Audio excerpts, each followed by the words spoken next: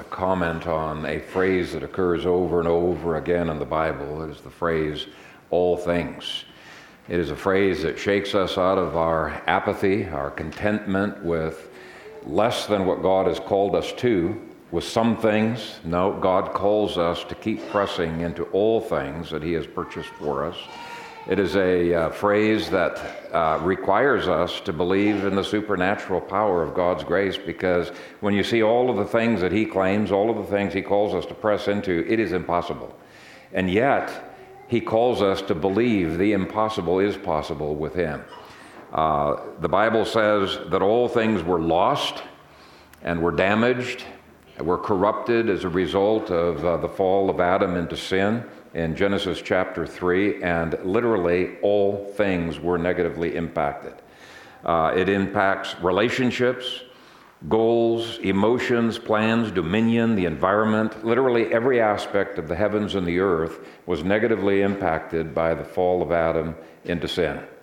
And Psalm 8 says that Jesus would come to reverse everything that was impacted by the fall. And that psalm specifically refers to the moon and stars and babies and sheep and oxen, birds, fish, literally all created things. Everything lost in the fall is regained by Christ.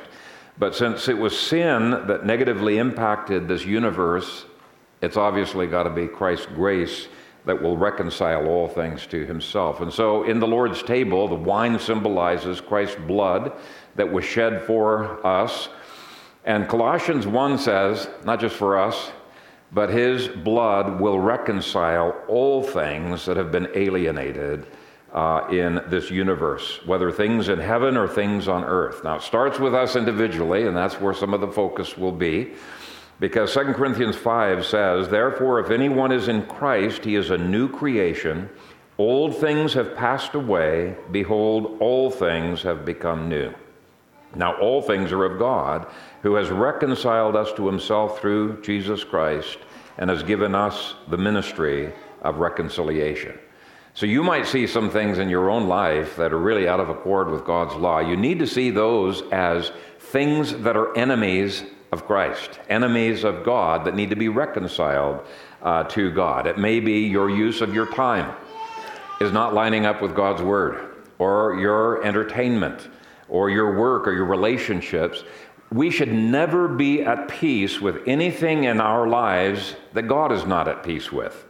When you come to the Lord's table, you're committing yourself to be on God's side and to say, Lord, continue to reconcile all of the things in my life that are out of accord with your word.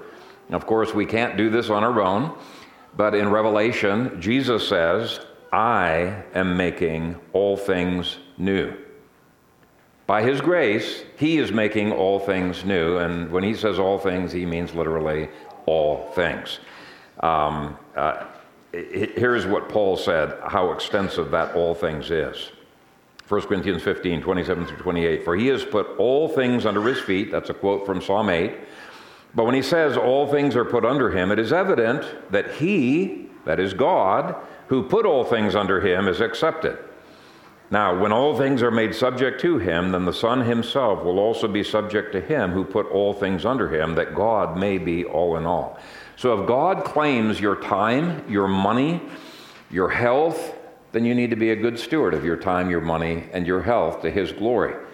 And by partaking of communion, you're acknowledging, Lord, I need your grace in order to be able to do this. Gary's going to be speaking on the theme of next year, stewardship. To be faithful stewards, we need His grace, but His grace is sufficient to make us faithful stewards. So if God claims your food, your PJs, your hairdos, and your dentures, you need to care for all of those things in a way that honors Him. And the Lord's table is a table that calls us to be better and better stewards by His grace. Now, it's not instant perfection. Hebrews 2:8 says, we do not yet see all things put under Him, and that's why we come to the Lord's table every single week, because we need to continually be renewed in His grace, renewed for our work every week.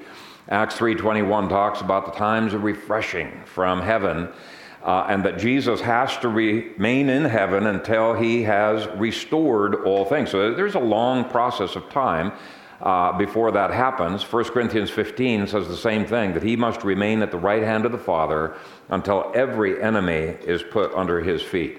The point is, he will never rest until all enemies are under his feet. We should never rest until every square inch of our lives is put under his feet. This is a new covenant meal, and it points to all things being made new. In fact, you might want to do an experiment sometime. Just type in the phrase all things into your computer concordance if you got one. If you don't, buy one. They're great. They're fun tools.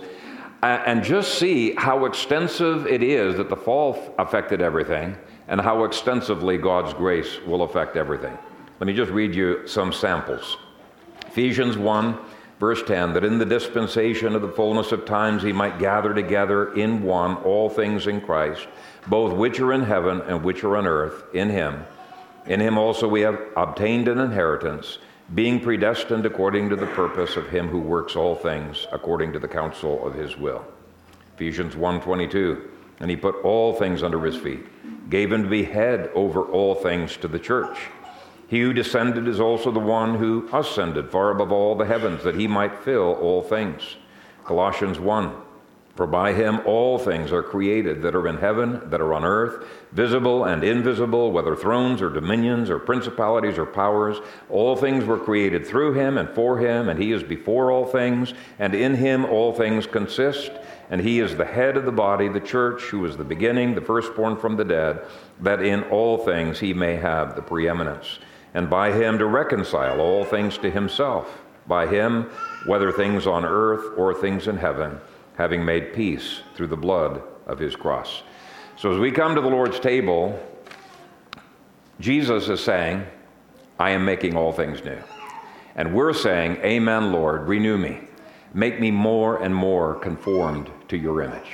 And so let's come to this table both with commitment and with faith.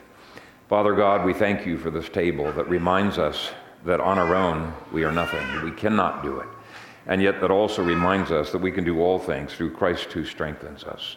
And I pray, Father, that this would not only be a pledge of our stewardship, that we will do all things to your honor and to your glory, commit everything that we have to you, but that your grace is also sufficient for this stewardship. And so to that end, help us, Father, as we come to make this pledge, to do so with faith, with hope, with joy, that where sin abounds, your grace abounds much more. Set aside these common elements to a holy use, and may you be glorified in our partaking. In Jesus' name, amen.